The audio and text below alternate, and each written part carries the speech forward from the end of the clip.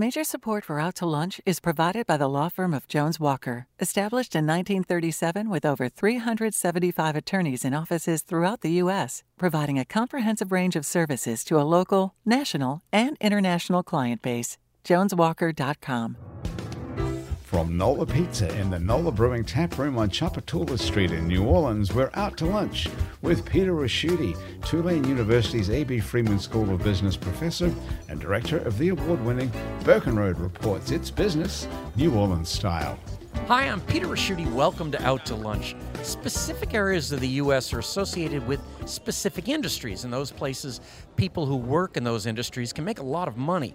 For example, Silicon Valley is known for tech. Software development is so lucrative for so many people there, it's driven the cost of living sky high. In Los Angeles, the TV and movie industry creates enormous wealth for actors, directors, and a large number of allied careers.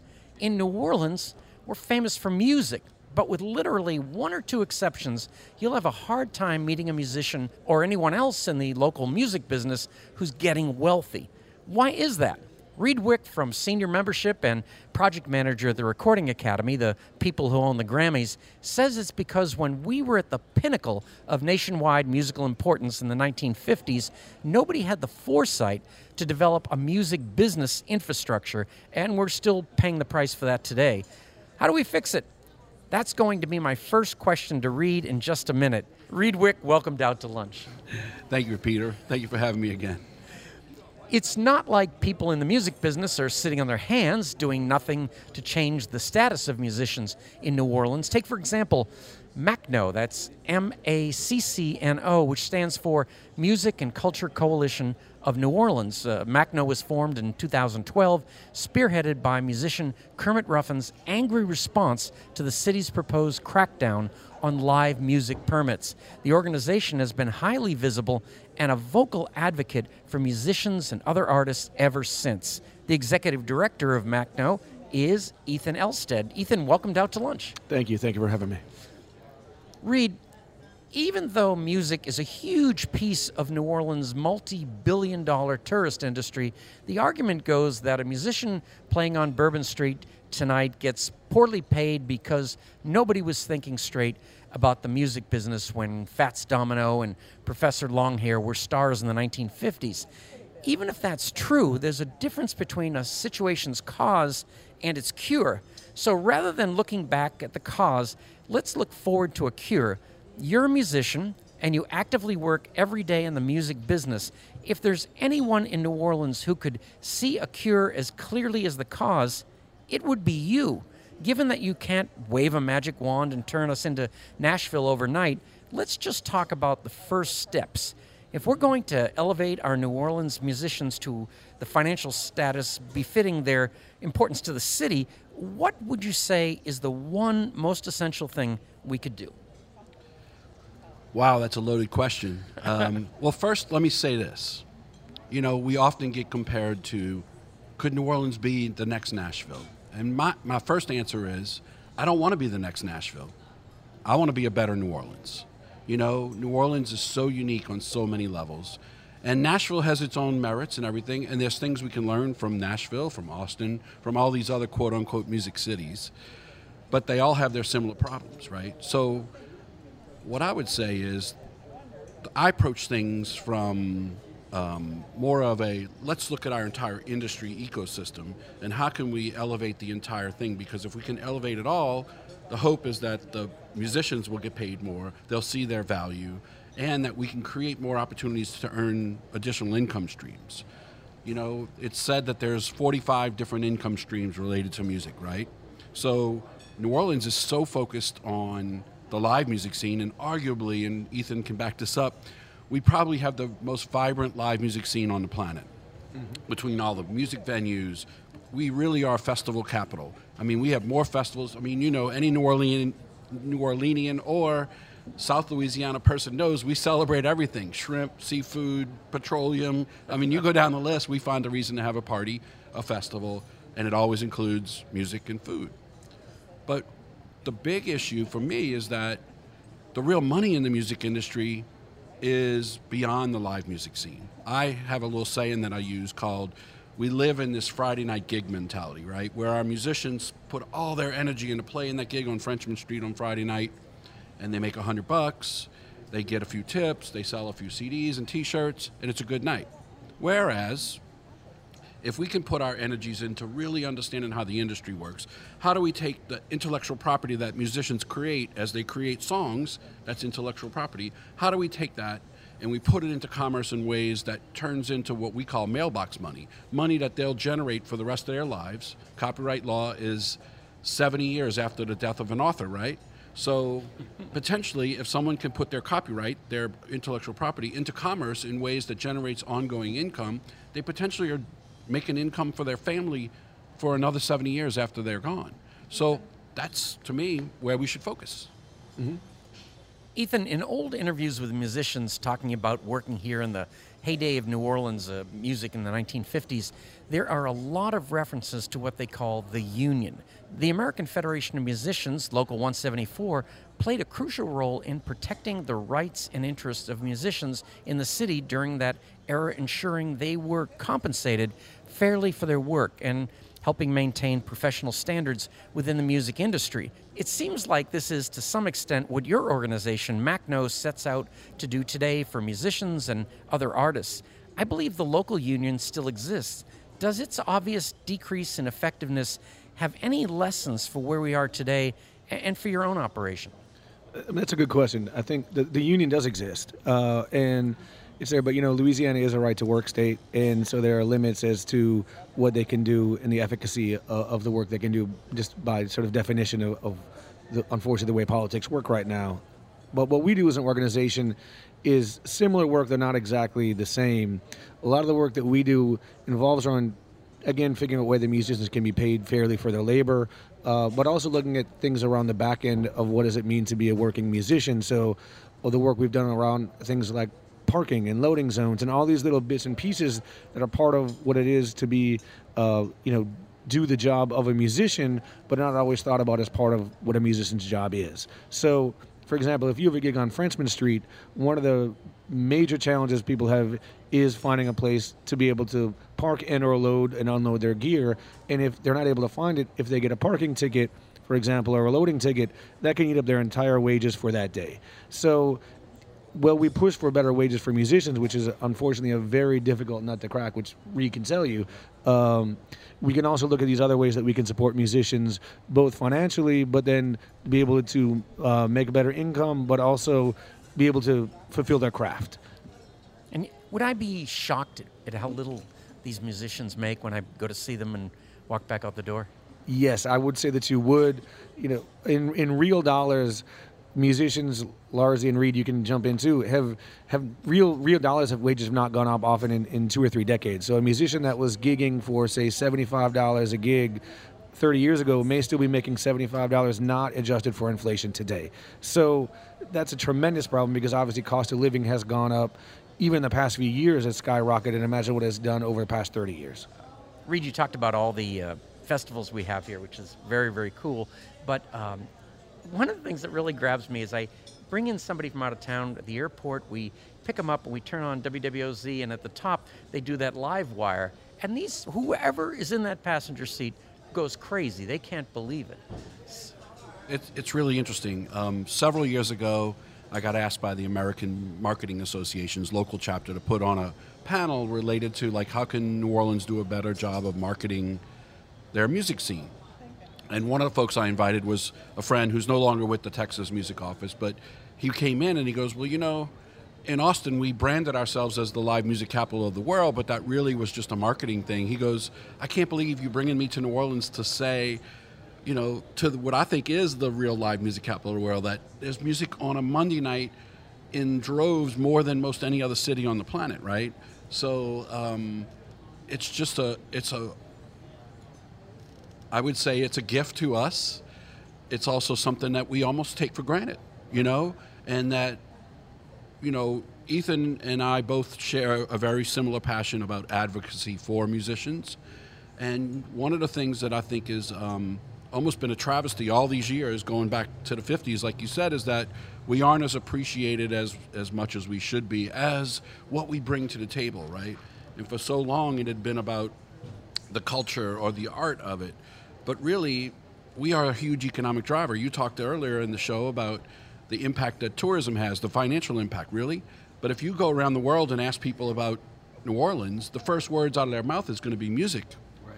You know, it's not going to be food or architecture or everything else that New Orleans has to offer. It's going to be music. And so, but we're always the tail being wagged by the big dog, when really it's Right. music that's wagging that tail, or wagging, you know, the tourism tail, if you will. And Ethan, do you have a new catchphrase for us, since live music capital of the world is taken and Nashville's got its own? Because if you say it here, it could become our name. It could. I mean, I'm a policy guy, not a advertising or catchphrase guy. So, you know, ask me how to change the zoning ordinance, I'll tell you. Ask me to create a catchy. But there phrase. is something to Right. that, though. It Right. really is about marketing, right? That's one of the big issues that we've never really embraced as a city is, you know, I want to get away from laissez-faire, you know. I mean, yes, we are a town that the party can happen and all, but we're also a town that can do business, music business, and the musicians are the lifeblood of what makes that happen. And so one thing I want to jump in there too is we do a lot of work with street musicians because, you know, one of the things New Orleans is really known for is a vibrant sort of public space, street-based culture, both, you know, within traditions like the Black Masking Indians and second lines, but also street musicians, specifically, you know, in the French Quarter on Royal Street, on Frenchmen Street. People expect to come and see them.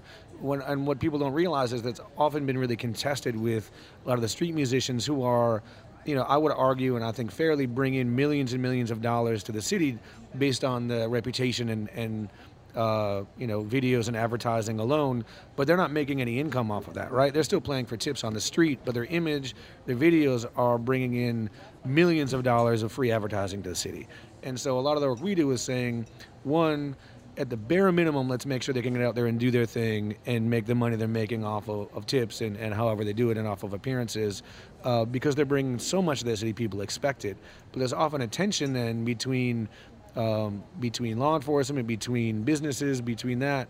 And so we always say, let's figure that out so we can make sure that people can actually come and see what they expect to see, which is Miss Doreen playing in front of the Rouses on Royal Street, which is the brass band on the corner on Frenchmen Street, which used to be TBC at the corner of Bourbon and Canal, which when I came here in 2009, which was literally like the first thing I saw in New Orleans was TBC out there playing on Bourbon and Canal. And I remember talking to my friend saying, like, this is where I'm going to be now, right? Isn't this amazing?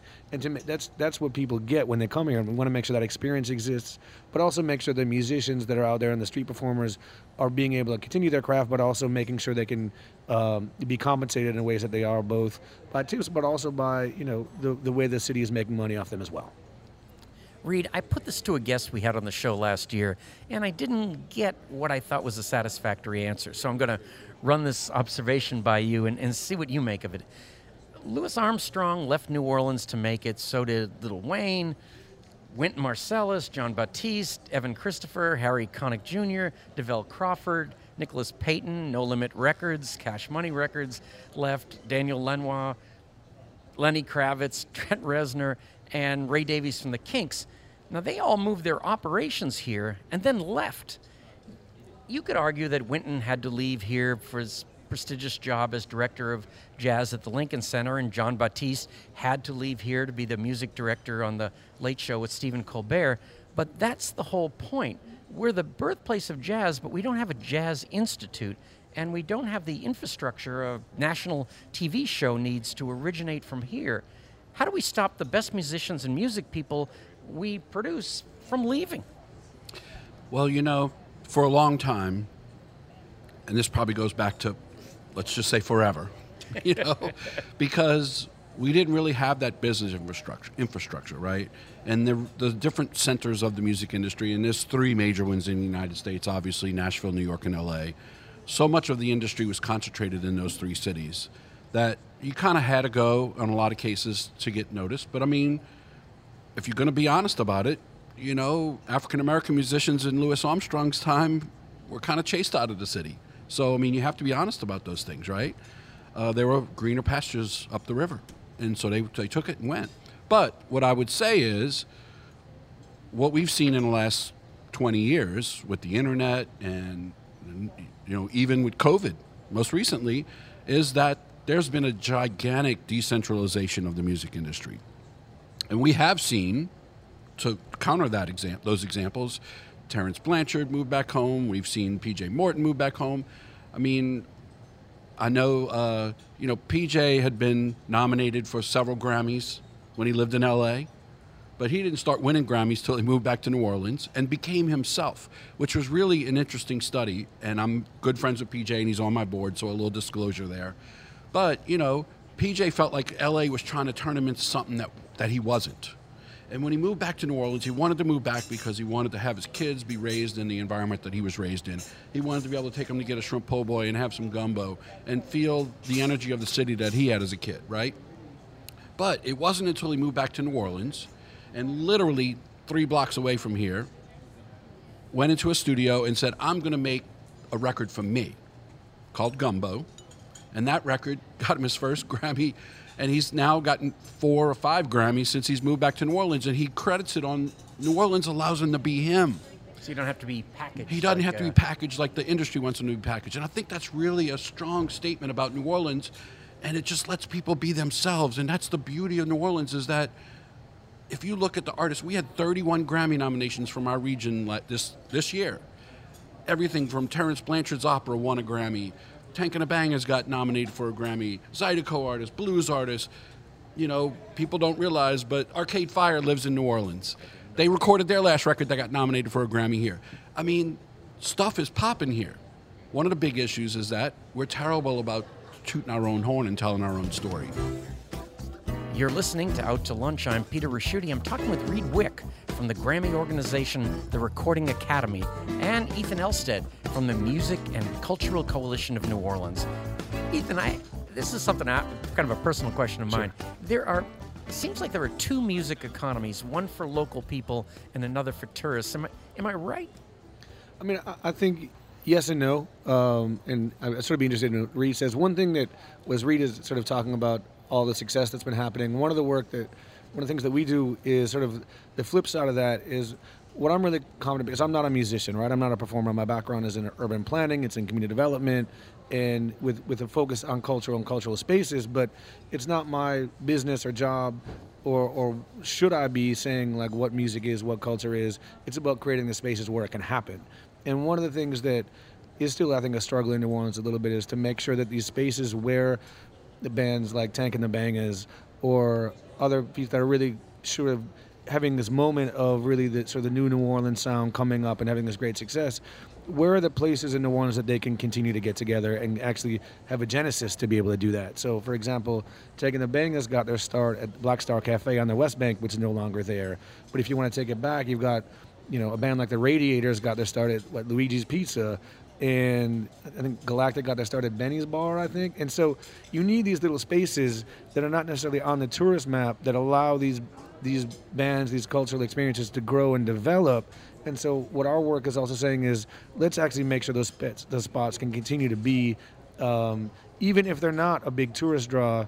If you want to be a little bit cynical and do sort of the other argument about that's what's going to make New Orleans money in the longer space. It might take 10 years, but allowing those spaces to grow will create the stars of the future. So we need to make sure that if they're not on the map yet, that's okay, because what they produce will be on the map later.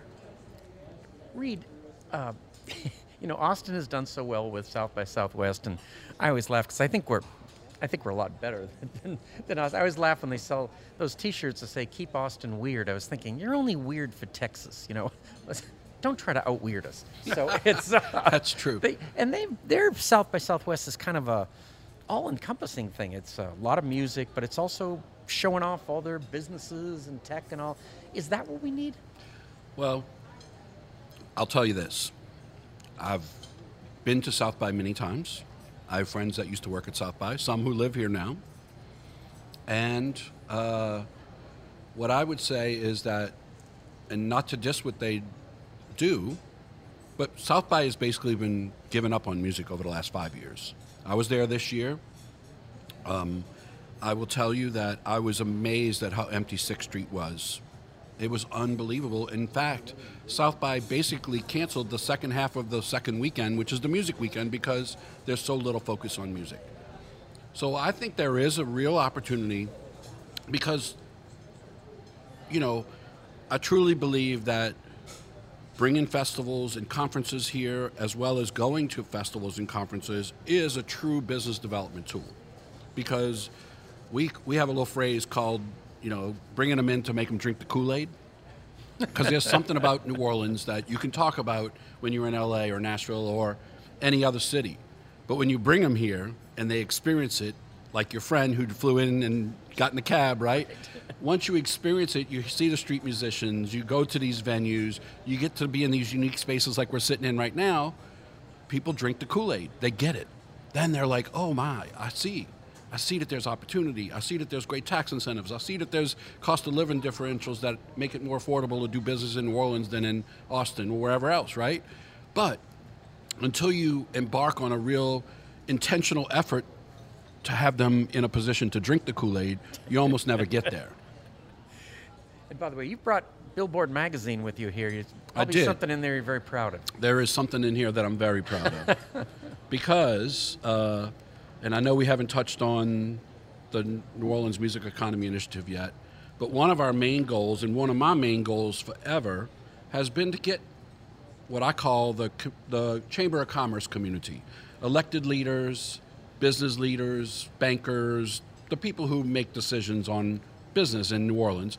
My goal has been to get them to take our industry seriously like an industry. Like we mentioned earlier, music to me is the driver of tourism, right? And if you read The Economist, they put out a website every year called 50 States of Music, and they do overarching 35,000-foot views of the music industry in every state. Music is worth upwards of $1.2 billion to the GDP of Louisiana and employs over 30,000 employees. That's musicians, that's people that run the festivals, that's every aspect of that ecosystem. And Reed, I got to say that they might be thinking that tourism drives music, but it's the other way. 100%. And I think that,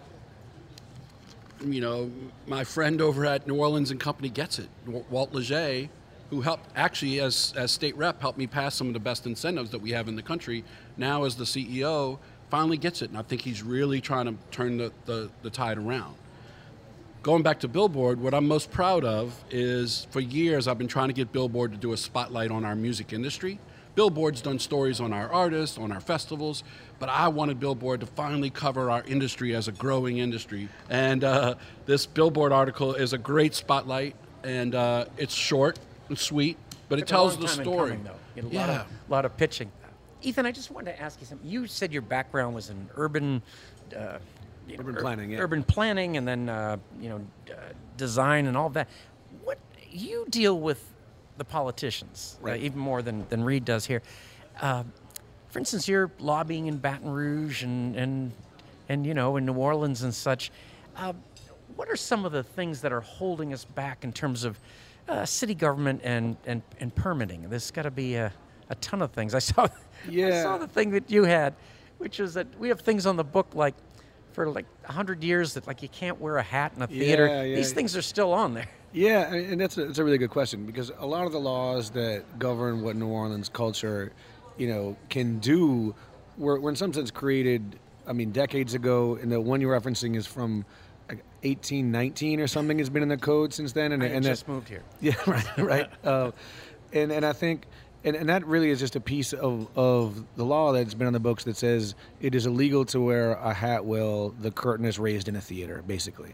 And it was put in place, and is there was a longer version in 1819 which literally talked about where enslaved people could be, where women could be in a theater, and a lot of that has been taken out, but that little piece of it has remained within the code for over 200 years. And some of our work is thinking what other pieces of the code have been in there for 100 years, for 50 years, that were actually created in a way to disenfranchise people, to tamp down on culture, and what impact have they had on culture, and often particularly black culture in New Orleans, and how do we unravel that, change those to make sure that we're actually having legislation that is conducive to creating that culture. Again, a lot of it is remnants that have been there, but they've impacted the way. And a real quick example, when New Orleans did a new zoning ordinance in 1970, they passed a piece of it that made it illegal for neighborhood bars to have live music in them, bars within residential areas, which was then sort of doubled down on in 1977. That's largely been in the code in one way or another since then. And what that means is most of the neighborhood spots that you have that you might think of, just let's say a Vaughn's and a BJ's, for example, that people may know, they're in residential areas and they're what's called non-conforming uses, which means if they stop having live entertainment for more than 6 months, they'll lose that use to be able to have live entertainment and lose it forever.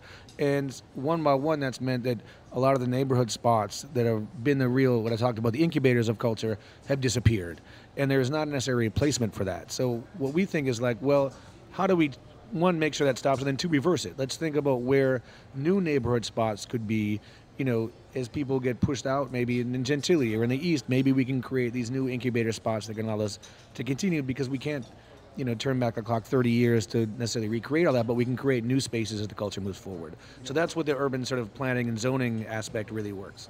Yeah, I'd like to pick up on that thread a little bit too, and this may have happened before Ethan moved to New Orleans, but and I've been real involved with advocacy in more state level than local, as Ethan does a lot of local stuff. Yeah, we're the reverse, right? Yeah, kind of.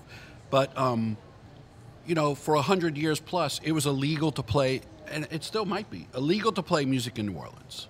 You have to go get a special mayoral permit to actually play music in New Orleans. And I know it stems from public gatherings and things like that go probably back to the mid-1800s. Mm-hmm.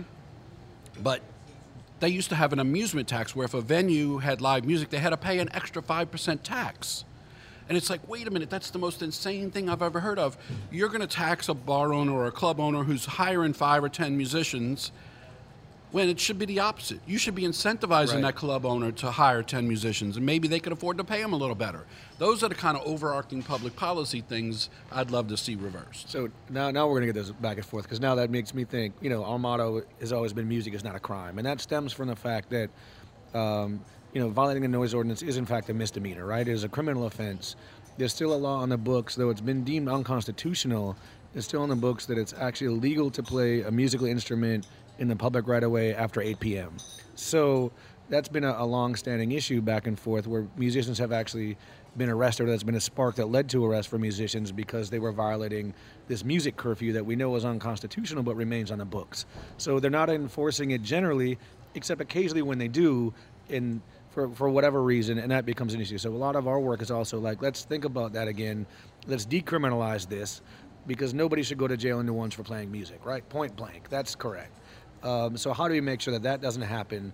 But then also, with things like zoning, we had a big fight around legalizing outdoor live entertainment in businesses over the past few years. We ultimately were successful, but there was just this weird piece of the zoning code that said you cannot have live entertainment, which is, live music, it's plays, it's stand-up comedy, it's magic shows, all that is live entertainment. You couldn't have it outdoors at a business because there was a piece of the code that said live entertainment can only take place when doors and windows were closed. And someone at the city interpreted that to say you could not have it outdoors because there were no doors and windows outdoors to close, therefore you could not have live entertainment. And it took us 3 years, and literally it happened because of a global pandemic. We were able to finally say, isn't this pretty ridiculous? Shouldn't we be able to have some live music outdoors? And ultimately we were successful, and now you've got places like the Broadside and others that are able to continue to function. But those are the kind of things that people don't realize become the impediments that Greed is talking about, and the disincentives for music, when we should be doing the opposite. And Ethan, you brought up something that, we've had 1,000 guests on the show, and in all unrelated industries, it's racism that it created so many of the problems we had. That's correct. I mean, that's behind it. And Reed, at Loyola, you started the actual business of music program, and the whole city owes you something for that. Well, I can't take credit for that, totally. I mean, I was part of a team of people.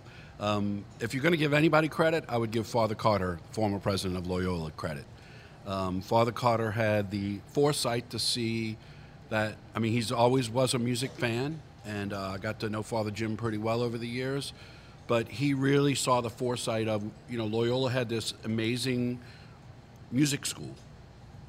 Opened in 1932. Actually, they merged with the New Orleans Academy of Music in 1932, and one of the oldest music education programs, one of the oldest music therapy programs, one of the very first jazz education programs in the country.